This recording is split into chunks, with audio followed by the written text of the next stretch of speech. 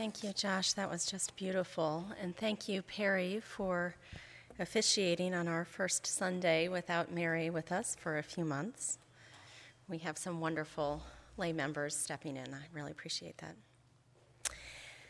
I also want to thank the gentleman and I believe one woman who pooled their resources and bought this platform at the last auction. I'm not sure I have heard this much buzz from people about an upcoming platform address in a while, especially if buzz is measured in slightly nervous giggles. Because even in our very progressive religious community, we are still just a little bit nervous talking about sex. I have my suspicions that the winning bidders at the auction thought that I would be nervous talking about sex. I'm actually pretty excited about it. I guess you will have to come to this year's auction and try to figure out what platform topic would really make me nervous.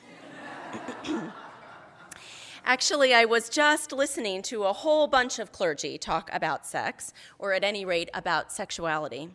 I was invited to speak at the Interfaith Prayer Breakfast that kicked off efforts for marriage equality in Maryland. Perry told you during our announcement time about the continuing work and how you can get involved. There were clergy from almost every faith there, including one very cool Catholic religious sister. And I was struck by the comments from a number of them about the gift of human sexuality. I love that this is part of the religious discussion. And actually, the idea of human sexuality being religiously positive isn't entirely new. As I talked about this platform with colleagues, I heard both about the Jewish tradition of including sexual connection as part of a married couple's observance of the Sabbath, and about the Puritan belief that finding sex pleasurable was actually integral to a woman's ability to conceive. Isn't that interesting? But do you notice anything tying the Jews to the Puritans to the clergy at the marriage equality rally? All of them are talking about human sexuality within the context of marriage. Clergy love talking about marriage, actually. I think in some ways marriage equality is one of the warmest, fuzziest progressive religious issues out there. The pictures from the first days of marriage equality in the District of Columbia say it all. Beautiful couples already committed to each other for decades, making legal the covenant that they had made in their hearts. Little doves flutter overhead as they seal the deal and are congratulated for the 40 years they have already spent together. And they should be congratulated. I was one of the people on the steps of the D.C. courthouse crying that morning. In fact, I am always one of the people crying and congratulating when couples celebrate 40 years together, or 50, or 67, like Josh's parents. I worked for marriage equality precisely because I really do believe in marriage as an institution as well as the choice I have made myself. And I have good company in our religious tradition. Ethical Culture's founder, Felix Adler, was well known for his support of marriage, even within his Victorian context, which liked marriage pretty well to begin with. Much of what Adler wrote about marriage still reads beautifully. He saw it as a spiritual commitment, a growing together of two souls, two ethical beings, to make each other more whole. In an essay called Love and Marriage, first published in 1903, he wrote, quote, "Love is the expression of two natures in such fashion that each includes the other. Each is enriched by the other." And later, marriage is fundamentally holy because it is the foundation of homes. Marriage is the foundation upon which the tree of humanity depends for its life. If the fountain be pure, the tree will flourish and bear wholesome fruit. If the fountain be poisoned, the tree must perish. The concept of purity was important to Adler in a way that may not exactly resonate for us in our different time. As a young man, Adler actually founded a kind of chastity club with a few friends, promising to live pure lives, abstaining from all kinds of debauched behavior, but especially from sex before marriage. When you think about it, this was actually semi-progressive. At the time, women were certainly expected to remain chaste before marriage, but men had kind of a freer reign. Adler was perhaps a budding feminist searching for equality. Unfortunately, his thoughts on divorce would not win him points with today's feminists, at least. Adler wrote and campaigned strongly against the emerging divorce laws in America, believing that marriage was for all time. In cases of abuse, he thought it would be acceptable for the parties to live apart, but not to divorce and certainly not to remarry. Makes you almost feel like we're one of those old-time religions, doesn't it? But lest I sound like I am just making fun of Adler, let me admit that for some time I would have said that I pretty much agreed with him. Not really on the divorce piece, although before we married, my husband and I spoke very particularly about our expectation that our union would be permanent, but about the idea that marriage is the ideal, the best container for sexuality. I might not have said marriage. After all, as a longtime supporter of marriage equality, I am keenly aware that not everyone has the legal right to marriage, but perhaps something I would have called a covenanted relationship or a committed relationship. Of course, I had plenty of friends who were sexually active outside of committed relationships. I did go to college. But if you'd really made me tell the truth, I would have said that I thought they weren't quite as good, not quite as ethical, as those who waited for the right person, or at least the person they thought would be right for some reasonable period of time. This is, frankly, a little painful to confess. I sound so judgmental. But what I think I was searching for, what I am still searching for, really, is some way to determine what kind of sex is ethical, what kind of sex is ideal. We have a complicated relationship with sex in America. This is not news to you, I imagine, where we are awash in highly sexualized images from the media, while placing rather strict boundaries around the kind of sex we actually find acceptable. Somewhere, I think there must be a line, somewhere between a man, a woman, and the lights out, and for consenting adults, anything goes. There are decisions to be made, guidelines to follow that help us to be sexually and emotionally and ethically healthy beings. I want to pause just briefly to note that the most radical end of the scale I just mentioned was consenting adults. There are sexual experiences that are obviously outside of this scale, and I want to be quite clear that rape or any kind of non-consensual sexual contact, as well as sexual encounters with children and others unable to give consent, are among those off-the-scale experiences. This feels pretty clear-cut to me, and therefore not that interesting to explore as it relates to this platform. There is work to be done around this. You can look at the recent attempts to change what is legally defined as rape, but for today, I want to set them aside. So we're within that scale today. I want to focus on what is inside that scale, the scale that runs, at least in our imaginations or mine, from traditional marriage, whatever that means, to basically a huge group of people having a giant orgy all the time. So remember, I've already confessed that for quite some time, I might have been just a few notches to the left of thinking sex in traditional marriage was really best. Or maybe it was just that I thought obviously marriage should be open to all, but then if we could all get married, why wouldn't we just all do that and have our nice ethical married sex right here? We often talk about ethical culture as being a religion of relationships. We mean that in real life, ethics are found in human relationships, not in books or even in philosophical ideas, but in our lived experience of the world. We're able to test what we believe in the laboratory of life and in our relationships with the people around us. And sometimes we're challenged to expand or change what we believe because of those relationships. Well, I have some friends. Some friends who are in different relationships of varying degrees of commitment, sometimes very strong and deep commitment, who also practice open sexual lifestyles. This might mean that they and their spouse have one other person permanently in their relationship, or that they and their spouse have multiple relationships with other people, lasting for a long time or just a night. Over the last few years, those friends have come out to me. have shared with me their experiences and their choices around their own sexuality and their expression of it. And I have thought, what? But that's not, I say that inside, happily, but that's not ethical. Unfortunately, or actually, fortunately for my own education and for these friends' lives, these friends are ethical. They are people I respect and care about, people whose choices I admire, people who are living lives of justice and love and compassion. And their sex lives are definitely not on the man-woman lights-off end of the scale. On a side note, one of the things I've discovered as I've thought about all of this is an increased sense of empathy for folks whose boundaries are smaller than my own. Raised in a progressive home, in progressive schools, in a progressive congregation, I have always thought that same-sex relationships were just fine.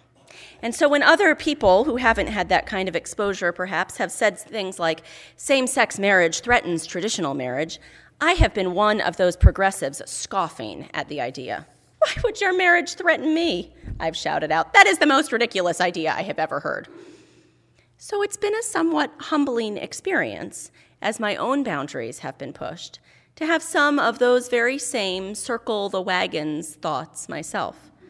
To somehow think that the traditional marriage my husband and I chose is suddenly under siege by these different choices made by good, ethical people. Because that's absolutely what they are. And it's exactly that that's made me re-examine my ideas about what ethical sex might mean, what ideal sex might mean. But where to begin? Like any good intellectual, I read a book. This was a book recommended by one of those friends, and it was the first thing I've read that made me really, really glad I have a Kindle. Using my little e-reader with its nondescript pleather cover has made it much easier to use my time in doctors' waiting rooms and in the coffee shop to read this book, which is rather creatively but actually very accurately titled The Ethical Slut, A Guide to Infinite Sexual Possibilities. The book explores, and then what was I going to say? Oh, I'm reading it for work? Okay, so the book explores how to live an open sexual lifestyle with care and respect, how to live it ethically. And I will say that if you, like me, struggle a little with the wording of the title, I invite you to see it as a reclaimed word and to listen to the ideas in the book rather than getting wrapped up in the language, kind of like what I tell you to do about religious traditions that are different from our own, you know? So here is some of what I learned. First of all, did you know that sex is really for pleasure, for fun? I mean, I had been aware of that fact, but it's a key premise of any ethical slut lifestyle. Actually, the book goes further, positing sex as something that is simply good in and of itself. Here is how Dossie Easton and Catherine List, authors of The Ethical Slut, put it. Quote, "We believe that sex and sexual love are fundamental forces for good, activities with the potential to strengthen intimate bonds, enhance lives, create spiritual awareness, even change the world." And later, they write, "Sex is for pleasure, a complete and worthwhile goal in and of itself. People have sex because it feels very good, and then they feel good about themselves." This idea actually has ethical culture backing. In her own platform address called Ethical Sex, St. Louis Ethical Society leader Kate Lovelady wrote this: "We need to stand up and say that sex for pleasure is a human good. Good sex increases human happiness and lowers depression. It strengthens and deepens intimate relationships and helps people live longer and healthier lives." Later, she actually talked about the dangers of sex and the dangers of driving and how we don't outlaw driving, but we want to outlaw sex, and ultimately had sort of a great metaphor where she described sex as like carpooling. So I recommend that platform to you. It is certainly not, however, a universally held belief that sex is good. The authors of The Ethical Slut point to what they call, quote, a culture that positively worships self-denial. They call this view of sex negativism, and they figure it's in most of us, hiding, as they put it, behind judgmental words like promiscuous, hedonistic, decadent, and non-productive, end quote. Felix Adler, I can safely say, was definitely on the sex-negative bandwagon. In his writing on marriage, he divided the marriage instinct into two others, the sex instinct and the parental instinct. He wrote, "The sex instinct in its raw state is unstable, capricious, inappeasable, restlessly transitive, the substance of insubstantiality, compact of infidelity and change." Ouch. The premise that sex is fun and inherently good is deeply tied to the concept of embodiment, that we are creatures of our bodies as well as our minds. Those of us in the intellectual, academic, and religious liberal traditions sometimes forget this. We get so wrapped up in the headpiece that we lose track of the rest of us. For me, being reminded of embodiment, of bodiliness, is a learning that sex-positive lifestyles, whatever they look like within an individual life, can bring to all of us. But what about that pesky ethical piece? As you can see from the title of the book, sex positivism and pleasure alone isn't enough for the authors. They take seriously the idea of approaching sexual relationships ethically.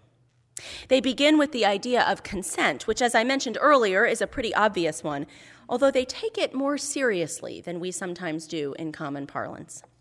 They define consent as, quote, an active collaboration for the benefit, well-being, and pleasure of all persons concerned, end quote. It's a higher bar, and I think that's important. The other values that make sexual relationships ethical, according to the book, are actually ones that I think resonate with ethical culture. Honesty is important, both with one's partner and with oneself. Being clear about one's desires and wants and staying in conversation about them is vital. And there's a piece about acknowledging the person you are in relationship with, really seeing them as an individual with their own desires and wants, that for me carries echoes of our core value that insists on the inherent worth of every person. Ethical sluthood, as they say, rejects the idea that we are completed by another person, instead focusing on our own individuality and our responsibility for ourselves, but in relationship to all other individuals. One woman in the book describes her open sexual lifestyle in the following way. Because I'm responsible every day for my needs being met or not, and for creating and maintaining the relationships in my life, I can take nothing for granted. Every person I meet has the potential for whatever it is that's right between me and that person, regardless of how my relationships are with anyone else, end quote. Although I don't share that woman's choices about sexual lifestyle, if I use her words to describe my responsibility for my own emotional health or for meeting my spiritual needs, I find that they resonate strongly with my sense of being an individual in a network of relationships. Another learning for me might seem obvious, which is not to judge a book by its cover. I don't literally mean this book because I read it on Kindle, but rather not to make assumptions about the relationships I encounter. Someone's marriage might look just like mine, but they may in fact have a very different kind of agreement with their spouse. I've even added a question when I do premarital counseling with couples. Now, when I list the things they need to have discussed with each other before getting married, I add in fidelity. They need to talk about fidelity, I say, and what that means, because it may be different for every person. I want to take just a moment to acknowledge the place of privilege here. As in many places in my life, I am privileged in my own sexual orientation and sexual lifestyle choices. As a self-identified straight woman traditionally married to a man with 1.3 children and a house that literally has a white picket fence around it, no one in mainstream America is going to attack me for my own personal choices. I have the freedom to explore some of the ideas of open sexual lifestyles, to draw wisdom from them and acknowledge how they challenge me while remaining myself free from ridicule or worse. much worse, actually. People across the country suffer because of others' opinions about their sexual orientation, their sexual lifestyle choices, and just the course that their lives have taken. So as I talk in this rather detached way about lifestyle choices and sexual freedom, I am aware of my unique position in being able to do so. And I do find that I draw wisdom from the reading and the thinking I've done. The ideas behind what makes sex ethical may not seem that groundbreaking. Honesty, acknowledgement of the person before us, responsibility for our own needs, respect and care. Presumably, these are concepts that we try to work into our deepest relationships. The aha moment for me was the awareness that we could work them into our shortest relationships, too. That a one-night stand could hold all the elements of these values. That we could approach a torrid 2-week affair with a clear sense of ethical rightness. Communication, of course, and I should say when I say affair, the book was very clear that what they called non-consensual open sexual lifestyles would be alternately named cheating. So the idea of communication with your committed partner is key. Communication, in fact, is central to all of this. People practicing ethical open sexual lifestyles seem to have very frequent conversations with their partners and lovers, checking in, listening, talking. It adds to my certainty that the lifestyle isn't for everyone. You don't want to do it unethically, and to do it ethically takes a lot of time. Personally, I have my hands full staying in good communication with my husband. But for people who do choose an ethical open sexual lifestyle, the time commitment is simply part of their commitment in general, part of their sense of what it means to be in sexual relationship. And actually, I wonder if it doesn't all come back to that idea of covenant I talked about in the beginning. If I wasn't right all along, that ethical sex was sex that happens within covenanted relationship. I think what might have been wrong was my definition of covenant. A covenant is generally thought of as a promise that has some kind of deeper meaning, an agreement that calls on our highest values. What I am beginning to wonder is whether we might not be in covenant with each other all the time, in all places. Rebecca Parker, the theologian and seminary president, has written that we inherit covenant before we create it, that essentially covenant exists between us whether we want it there or not. So what if we considered ourselves to be in covenant with each person that we met?